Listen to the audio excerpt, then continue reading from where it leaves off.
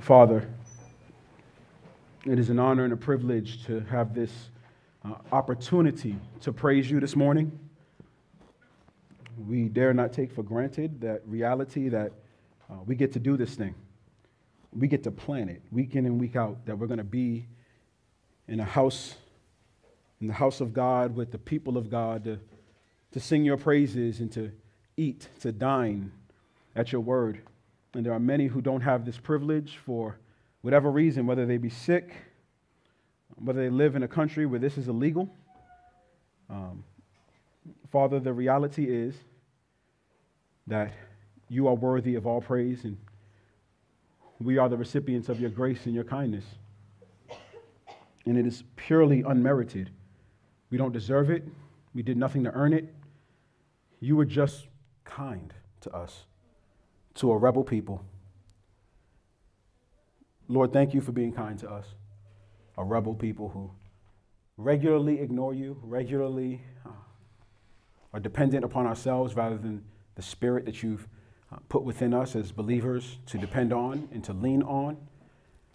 Our own wisdom tends to be our guiding light rather than the truth of your word.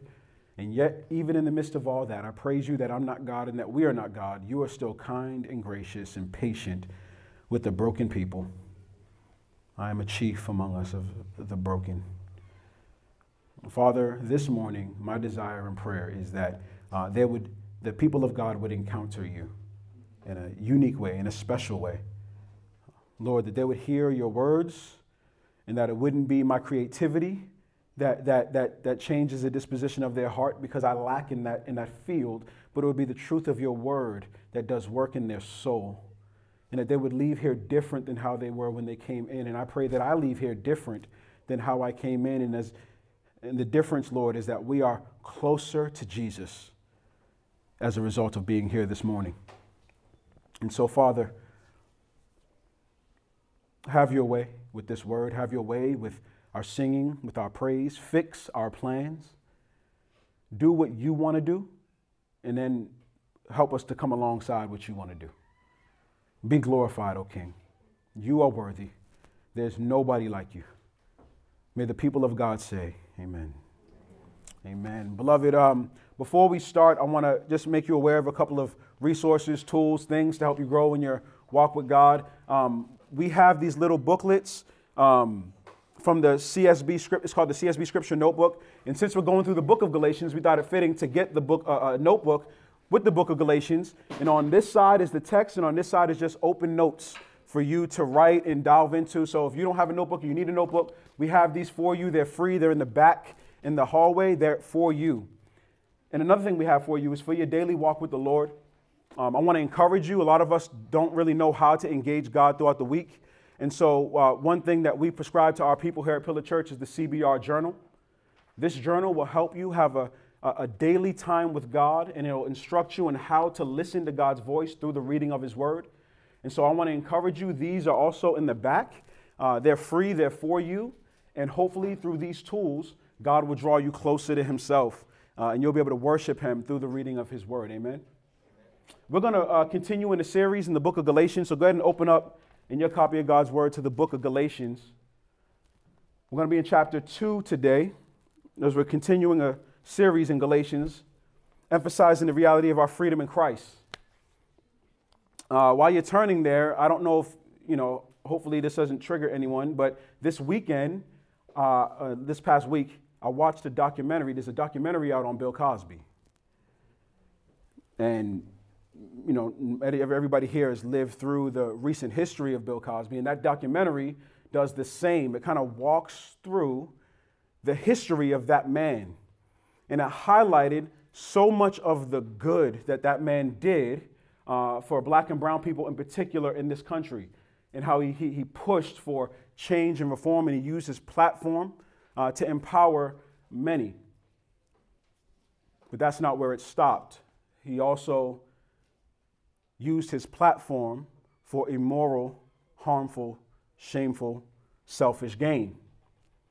And no matter where you fall on the pendulum of thinking that Bill Cosby is innocent or Bill Cosby is guilty, no matter your opinion on that, this is what's true and what's sure. his immoral actions, and this is the key word for this morning, it undermined his long-term influence and success. Right? And so if you're going to be about something, know that every decision you make is going to either bolster your mission or undermine your mission. So if you're about community work, know that your moral life will either bolster that community work or will undermine it. If you teach children, know that your life, your personal life, will either bolster that work or will undermine your work. And in this particular case, the case of Bill Cosby, his moral life undermined so much of the good and the success that was had through the power that he possessed. I don't know if you've ever been the victim of undermining, whether you did something that undermined your own work, or maybe you've been the victim of being undermined. And I was undermined by my kids last week. We were cleaning the house, and my kids know how to use Clorox wipes. And so we give them a Clorox wipe, and everybody gets one, they're cleaning, and I got the bathroom. And so I'm like, all right, baby girl, here's a Clorox wipe. I want you to wipe the top of the toilet down and then the toilet seat down, okay? And then when you're done, let me know. And I left the room. And so my baby girl up there, and she wiping, she going in, and I'm like, cool, I leave. I come back about 5 minutes later, and I notice that she did the floor, and she decided to go ahead and do the toothbrushes. She did all the doorknobs in the kitchen table. Now, I was already kind of like, dang, she did the toothbrushes. But then, as I lifted the toilet seat, I noticed that there was water splashed from the toilet on the floor. And so I said, baby, did you do the inside of the toilet? She said, yeah, Daddy. I said, baby, did you clean the toothbrushes with that Clorox wipe? Yeah, I did this one. Okay. You did the kitchen table with the same one? Yeah, because it was already wet. I said, dang, okay, you try to kill us. She undermined my ministry. My ministry was to serve and to clean, and she undermined it. And I was the victim in a much lighter way. I was a victim of my child's undermining. And this morning, we're going to see an attempt from the Apostle Paul to keep from his ministry from being undermined by a false gospel in the book of Galatians. Look at me in Galatians. We're in chapter 2. And if you've not been following along with us up to this point, I suggest you go back and listen to the past 4 or 5 sermons and get caught up. It's too much to recount and recap. But look what it says in Galatians chapter 2, verse 1. It says, then after 14 years, this is the Apostle Paul speaking, he says, I went up again to Jerusalem with Barnabas, taking Titus along also. So right here we have 14 years had passed since Paul had last been in Jerusalem and since he had last engaged with the apostles. But this time he brings 2 companions with him, and one of them is going to be of significance later as we continue to read. One of them, he says, I brought Barnabas and I brought Titus. Right? Those are the 2 companions that he brought with him to Jerusalem. Now we got to remember, the Apostle Paul, in every statement he makes, he's building a case. Okay, that's what he's doing. He's building a case. Every statement is intentional by him in this letter. He's building a case. The first case he tried to build was chapter 1, verse 1, where he says he was made an apostle by Jesus himself. The second benchmark of his case was in chapter 1, verse 11 and 12, where he says that the gospel that he proclaims was not of human origin. He received it by revelation of the Lord Jesus Christ. So he says, Jesus made me an apostle, Jesus taught me the gospel, right? And so he's trying to build his case, and he's building another case here, and he's saying that I'm no less than the other 12 apostles, and he doesn't need their approval. And you're going to keep seeing him speak in those words. And I want to assure you, Paul's not demeaning the other apostles. He's not separating the other apostles out of envy or jealousy. He's not separating himself for those reasons. Paul's not trying to distance himself because of that. Rather, his ministry, the ministry he's been called to, is a trailblazing work, and it requires all the authority that God has given him and all the trust he can muster up from the people that he's trying to lead. Beloved, it's just like you and me. As a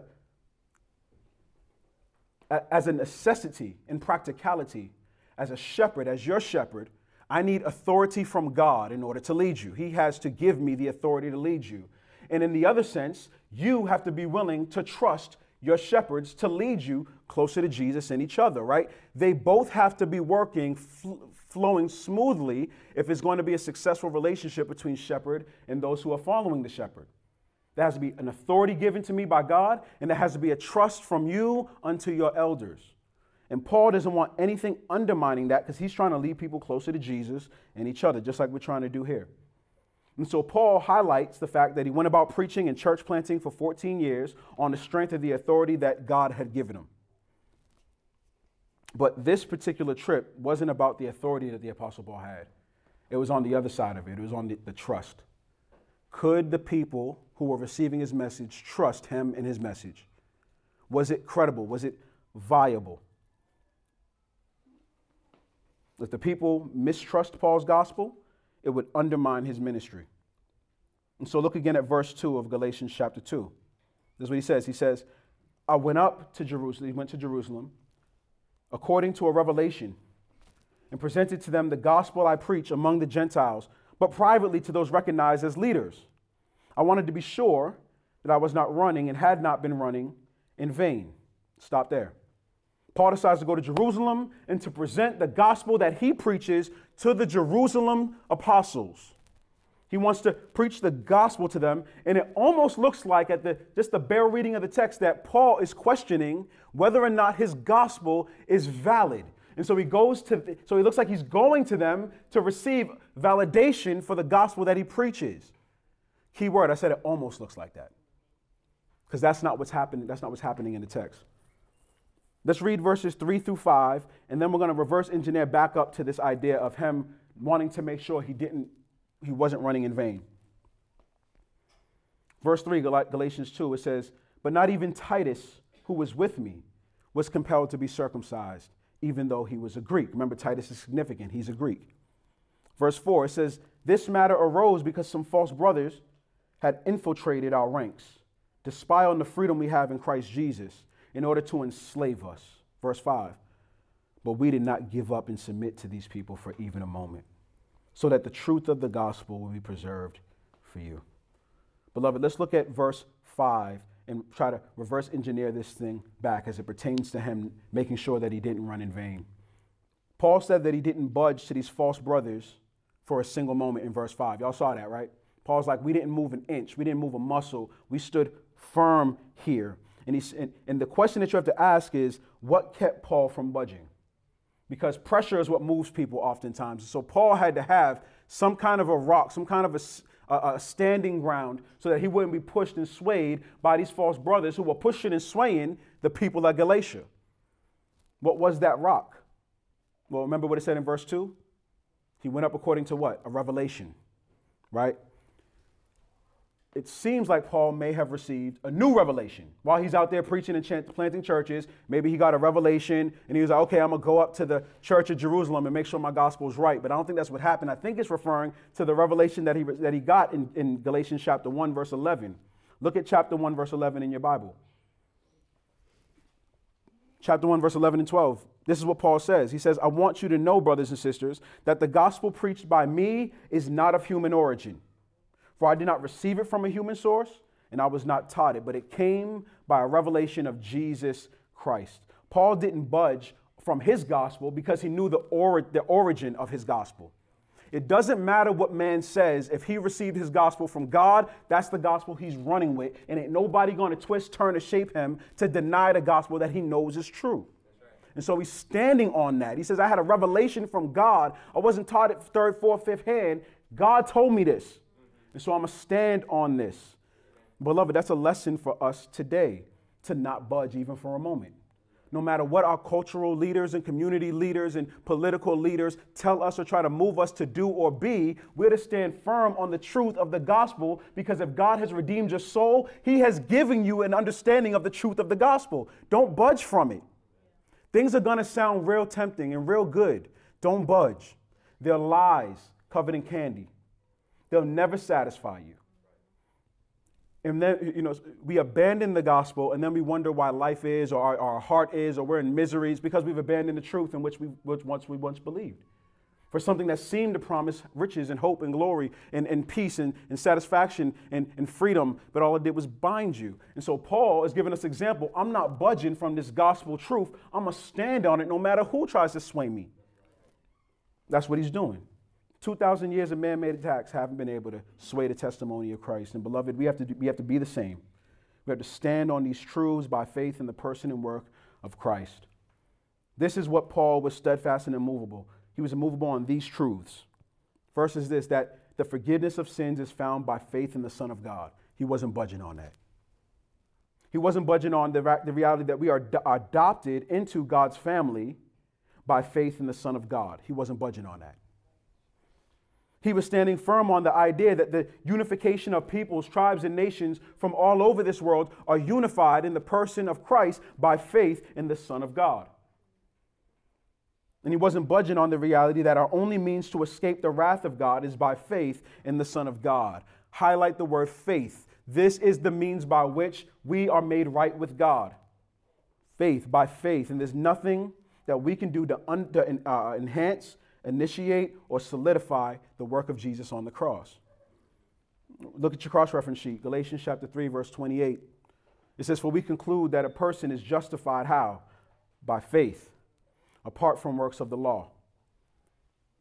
So we see that the source of Paul's gospel kept him firm. But what exactly are these false teachers teaching? Right? So we went through this whole series of Galatians up until this point, and I've been trying not to reveal what these false teachers have been specifically teaching, and I kind of gave it up already, but this is the first time it's actually mentioned in the text as to what specifically they're teaching. Look at Galatians chapter 2, verse 3. It says, "But not even Titus, who was with me, was compelled to be circumcised." All right, there's a context clue. He's showing us something here. This is what is being proclaimed and taught by these false brothers who have come in. It says he wasn't compelled to be circumcised even though he was a Greek. Verse 4, this matter arose, this issue came up because these false Jews, these false brothers, they infiltrated our ranks to spy on the keyword freedom we have in Christ in order to, another keyword, enslave us again. This is the first time circumcision is mentioned in the letter. And it seems that these false brothers are teaching that in order to be made a child of God, you had to be circumcised. That's the means by which you're made a child of God, according to their doctrine. Now, I want you to remember this, beloved, because for us, it sounds silly. You have to be circumcised to be a child of God. This isn't a silly concept for them. Circumcision isn't some random man-made tradition. Circumcision was instituted by God. Okay? I want you to empathize with these false brothers for a moment. Not because they're right, but because we so quickly demonize those who are wrong, we've not taken time to realize, oh, this is the error of the way. And you can't lead them to truth if you don't understand the error. You're going to hurt them in the process or hurt others in the process. The act of circumcision is instituted by God and was practiced by the children of God for almost 2,000 years up to this point. Circumcision was a sign of the Abrahamic covenant, and you see that in Genesis 17. God put this together. This covenant was to solidify and distinguish who was and who was not the people of God. That's what the sign was there for. And God told Abraham, and this is where I felt it in my soul, like I get these brothers. God told Abraham in Genesis 17 that this was going to be a permanent thing, a permanent covenant, multiple times in Genesis 17. Go ahead and read that yourself at some point. And so I can see why these false brothers said what they said and did what they were doing. Because for almost 2,000 years, they have been obeying God through circumcision to identify themselves as the people of God. And now this dude coming out of nowhere talking about you don't have to be circumcised. And so they're coming in here like, yo, you changing up the whole game. Wait a minute. This isn't a man-made tradition. God said that. These false brothers are pointing Paul back to Genesis 17. God said, do this. Paul, you're wrong. You're wrong. Can y'all empathize with that a little bit? I get that. I understand that. They're wrong, but I get it. Yet Paul still concludes that these brothers don't understand the way of Christ. And that circumcision is no longer a means by which we fulfill the covenant. Now, Paul's going to defend his theological position and his theological rationale in chapter 3 and ongoing. He's going to defend and show us how circumcision is not a means by which you are distinguished as a child of God anymore. But for now, Paul's not concerned with what those false brothers necessarily believe. That's not his chief concern. His chief concern is about understanding what the apostles are believing and preaching concerning circumcision. Guys, this is why he said, I wanted to make sure I wasn't running in vain. He wasn't trying to make sure that these false brothers weren't saying that truth. He wanted to make sure that the apostles were not commissioning brothers and sisters and were not forwarding this false truth. He said, I want to make sure I wasn't running in vain. Paul wanted to ensure that the Jerusalem apostles weren't teaching a false gospel, the gospel of faith plus circumcision equals salvation, because if they were, it would undermine his ministry. Keyword undermine. Think about that for a second. If you're living in the first century, who are you going to listen to first? The 12 men handpicked by Jesus Christ, walked with him for 3 years, the leaders, apostles, and elders of the landmark church in Jerusalem, or this disgraced Pharisee who come in and teaches some newness, right? In the first century, for Christians, when the apostles said it, that was it. If the 12 said it, done. Here come Paul on some old newness from as far as these people are hearing. He's a disgraced Pharisee. Weren't you believing that? Now you believe in this? You real inconsistent, Doc. I don't know if I can follow that.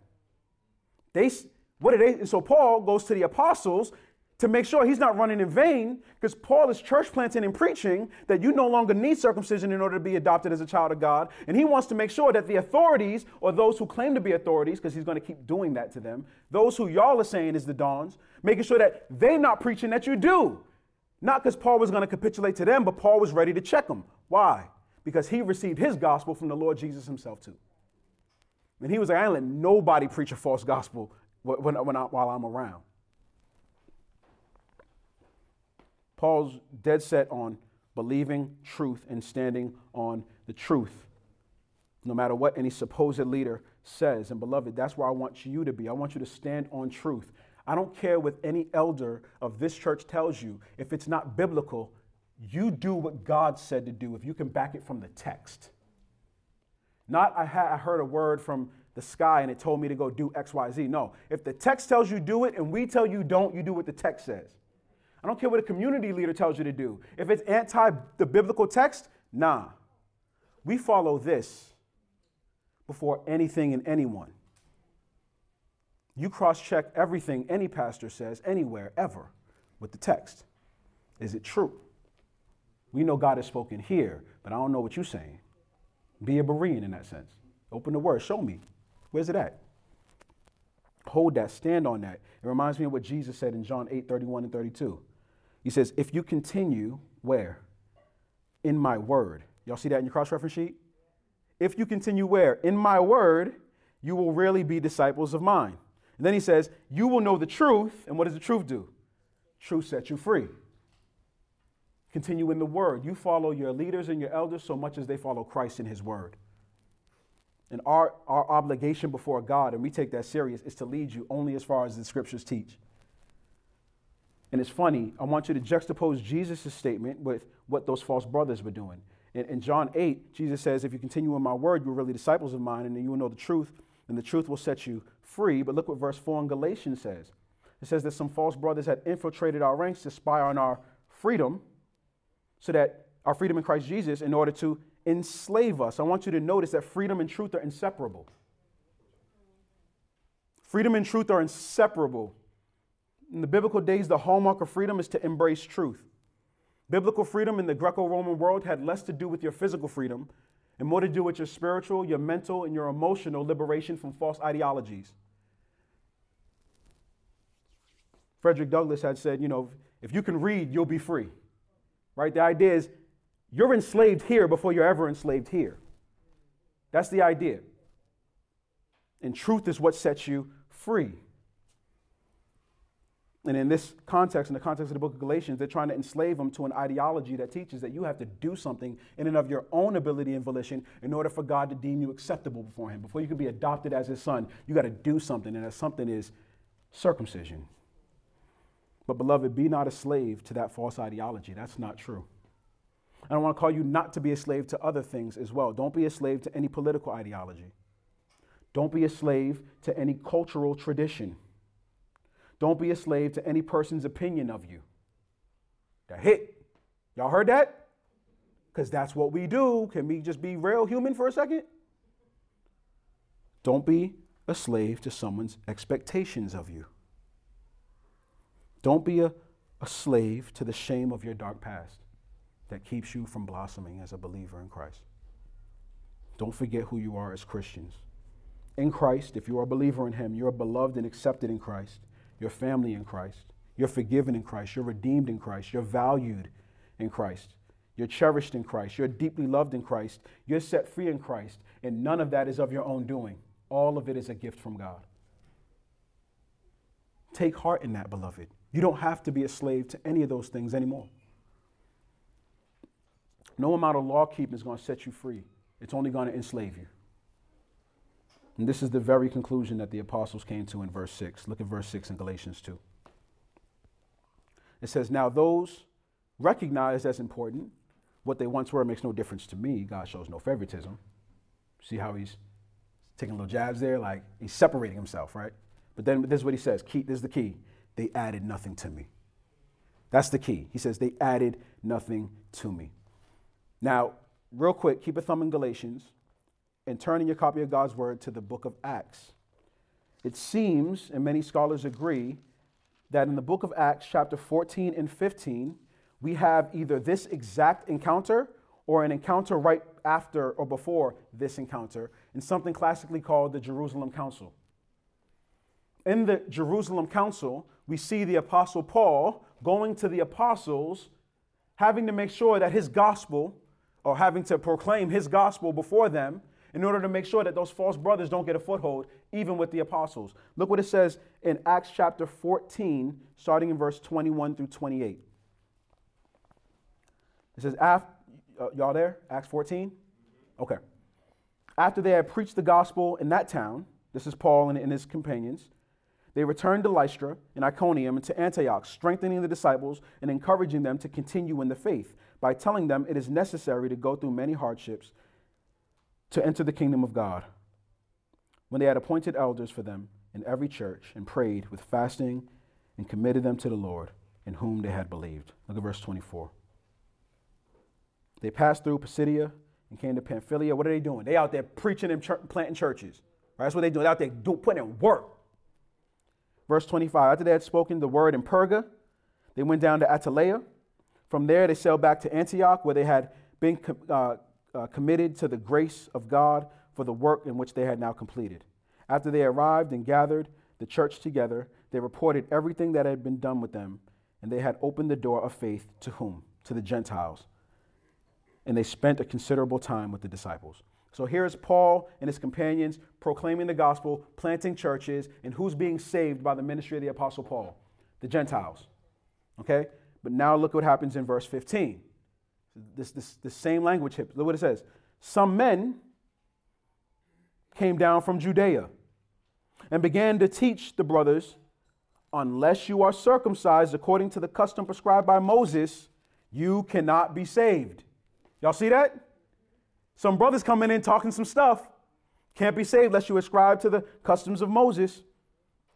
It says, after Paul and Barnabas had engaged them in serious argument and debate, Paul and Barnabas and some others were appointed to go up to the apostles and elders in Jerusalem about this issue. Y'all see how this is mirroring what Paul's saying, right? Paul and the homies had beef with these cats, and they engaged in serious debate. This is like bloody, not really blood, but it's harsh. Think about it. Remember, empathize with them. This is what God has told them to do for thousands of years. This new cat coming around talking about, nah, you got to convince me, Doc.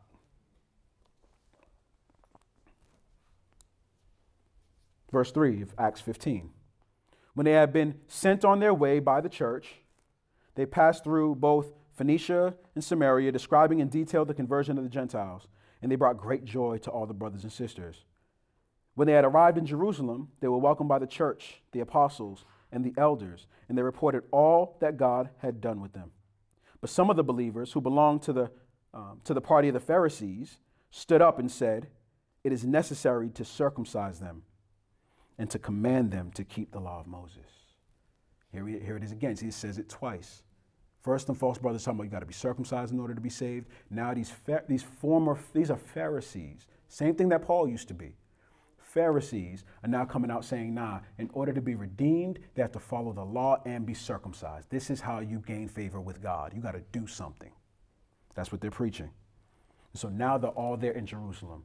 Everybody looks at the apostles as the heavyweights, and everybody's looking to them in their word. What are they going to say about this? Because there's new cat out here shaking things up, and this is the old way that we know. This is the traditional way that we do things. Now we need some clarification. Verse 6, chapter 15, it says, the apostles and the elders gathered to consider this matter, and after there had been much debate, don't read over that, they went to town, y'all. There was dialoguing, wrestling, ideas, concepts, scripture, this stuff flying. After there was much debate, Peter stood up. This is one of the leaders of the church in Jerusalem. This is the apostle Peter. He stood up and said to them, now this is about to be weight, okay? This is what he says. This is weighty for them. This is a big deal. Brothers and sisters, you are aware that in early days, God made a choice among you, that by my mouth the Gentiles would hear the gospel message and believe. Stop there for a second. You may not know this, but some of Peter's earliest converts were Gentiles. And even he was kind of like, oh, snap, what's going on? Okay, so even he, the apostle at the church of Jerusalem, some of his first converts were Gentiles. So he's like, oh, and he didn't circumcise them. He didn't do nothing. He just gave them the gospel. Verse 8, and God, who knows the heart, bore witness to them, giving them the Holy Spirit just as he did to us. He made no distinction between us and them, cleansing their hearts how? By faith. Y'all see that? Now then, why are you testing God by putting a yoke on the disciples' necks that neither our ancestors nor we have been able to bear? On the contrary, we believe that we are saved through the grace of our Lord Jesus Christ in the same way that they are. So if you one of them brothers that's talking about them Pharisees, that's talking about circumcision in the law, Peter just stood up and smashed all that. Right? That's a heavyweight talking as far as they're concerned. Remember, Paul's like, don't even talk in that language. Doesn't even matter who he is. If it's true, it's true. If it's false, it's false. Doesn't matter who the man is. Verse 12. The whole assembly became silent and listened to Barnabas and Paul describe all the signs and wonders God had done through them among the Gentiles. And I'll stop there. I was going to continue, but if you continue on in that, the brother of the Lord Jesus, the apostle who's called an apostle, James, who's another, and you read church history, James was a beast. James stands up, and he basically echoes what Peter said. When he says, yeah, you're right. However, I do have some things that'll help make sure that there's harmony between Jews and Gentiles. And he gives that to them at the end of this, near the ending of the chapter. He says, just don't do this, don't do this, don't do this. Not because it's an issue of salvation, but if you Gentiles are going to get together with us Jews, knowing that we got this old baggage on us that we're trying to shake, just don't do that in front of me. It's like being with somebody who alcohol is an issue. You don't stop pouring up the cups in front of them like, y'all can't have it, but you want some? You don't do that. You want to maintain peace. You get juice, water, sparkling, LaCroix. You get that stuff. You don't throw alcohol in front of somebody there. But it's funny because I started to think through what does the Lord Jesus said about this. And he said this in Matthew 23, verse 4. He says that the Pharisees, they tie up heavy loads that are hard to carry and put them on the people's shoulders. And then I remember what the Lord said in Matthew chapter 11, verse 28 through 30. He says, take up my yoke. He says, my yoke is easy. My burden is light. Right? Even Jesus is affirming this reality that these heavy loads, these heavy burdens, all they do is weigh you down. They don't give you favor with me. And so after all that discussion, after all that debate, after hearing the testimonies of Peter and Paul and James and Barnabas, they added nothing to Paul. They said, Paul, you got this on smash, Doc. You good. Look what it says in verse 7 and 8. It says, on the contrary, they saw that I had been entrusted with the gospel for the uncircumcised, just as Peter was for the circumcised. So the apostles are agreeing you don't need to be circumcised in order to be a child of God. Right? Paul's going to unpack that later because God instituted something, and he said it's permanent. What's he going to do with that? How's that working? Verse 8, since the one at work in Peter for an apostleship to the circumcised is also at work in me for the Gentiles. Basically, all Paul is saying is Jesus commissioned you with the right gospel. He commissioned me with the right gospel. And can't nobody tell us different. We're going to rock this thing together. I'm going to go to the uncircumcised. You go to the circumcised. And together we're going to conquer this world for the name's sake of Christ Jesus. Beloved, if anybody tells you that this gospel is not a global gospel, it's a lie. That term Greek or Gentile is generic in many senses, and it means anybody who's not a Jew. That's right.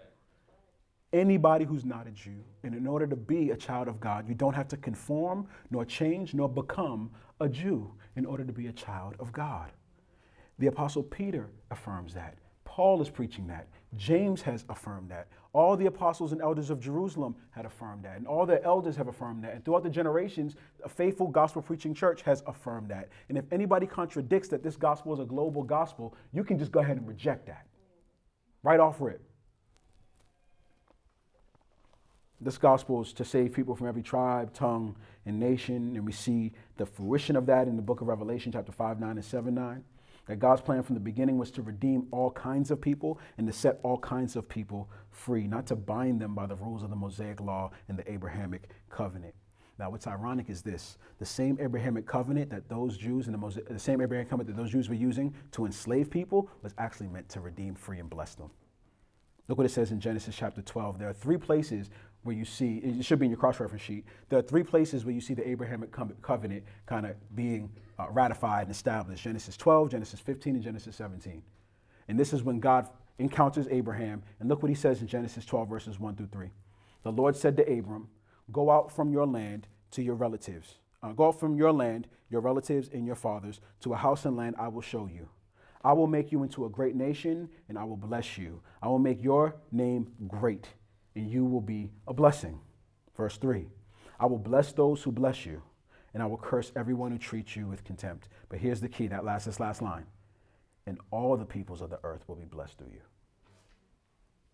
It was the same covenant that they're using to enslave, but God's like, no, every nation is blessed by you, blessed through you. Paul had the gospel right all along. And we see that in verse 9 of Galatians 2. Look at verse 9 and 10.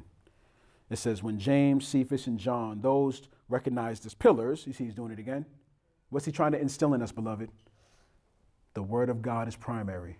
The truth of God is primary. I don't care who's a pillar. I don't care who seems strong. Beloved, if you are falling away from your faith because somebody else fell away from their faith, you probably have more faith in them than the faith in the truth. That's what it does.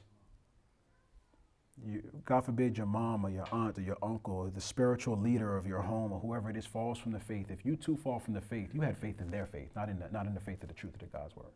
And so he says, don't regard them as pillars. They're just men, fallible. And we're going to see that in the next chapter. But verse 9 says, when James, Cephas, and John, those recognized as pillars, acknowledged the grace that had been given to me, what did they do?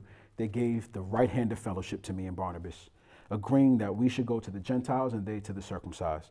They asked only that we would remember the poor, which I had made every effort to do. Beloved, at the end of the day, this is what we need to pull out of this passage, that Paul's gospel was faithful, and we ought to believe his testimony. The Jerusalem apostles agreed and gave him the right hand of fellowship, and there's no threat to his ministry being undermined at this particular point. Beloved, the cross of Christ is for sinners and sufferers, it's for people of all nations, and it's for those who turn and trust in Jesus. And what we receive from the Lord Jesus is salvation, freedom, and forgiveness. Beloved, I want to call you to do this, to turn from your sinful self-sufficiency. Stop thinking that anything you do is determining whether or not God has accepted you, and trust in the finished work of Christ to make you right with God. So that when you commune with him, it's not what you did last night or this morning that makes you right with him. It's the finished work of Christ. So you can communicate to him with freedom. Repent, but with freedom. Because he has not turned his back on those who have trusted in Christ Jesus. Go to him. Run to him as fast as you can. And let the freedom in Christ that he has purchased for us lead you closer to him. Let no man's opinion of you sway you. Beloved, Lord, there's more to that text that we could delve, but I think this is a sufficient spot. And the reality is, Father, that we oftentimes allow the opinions of others to move us, motivate us, shape us, and mold us more than we let the word. We trust too easily in the opinions of man and not in your word. And yet, Father, we learn from the Apostle Paul that no matter the messenger, if the message be not right, we do not accept. The reality is, Lord, that we are set free in Christ. For those who have faith, have repented and believed in his name, we are set free. We are not bound. We're not broken. And we got to stop living like we are. Because freedom happens first in our hearts and minds before it'll ever come to fruition in our fingers and toes. Lord, if there's anyone here who is bound by shame, bound by the opinions of man, I pray that you would set them free now in the truth of Christ. If there is anyone here who is struggling with their own pride, bound by their own pride, caring so much about themselves and how much respect they want to have and get, or how much, how they want to be viewed by man, Lord. Show them that they are bound by these things. There's no shame in humility and repentance. There's no shame in gentleness and kindness. These are attributes of you, Christ Jesus, that we get to see and emulate. Lord, if there's anyone here whose life is being run by another, I pray that they would plead the blood of Christ and that they would be set free from such things and that they would live to glorify you, oh God, because that's what your gospel does. Would you give these people eyes to see and ears to hear? Would they recognize that freedom is in no one else and in nowhere else but in Christ Jesus? And if they would but believe the truth, the risen Lord himself said that if they believe the truth would set them free. Help us to believe it. I readily admit, Lord, it's hard sometimes to believe it. And so I pray like the man prayed, that you would help my unbelief, though I believe, and that you would bolster our faith and lead us closer to you, Lord Jesus. Everyone in this room needs you. We thank you, O God, and we give you the praise in Christ's name. Amen.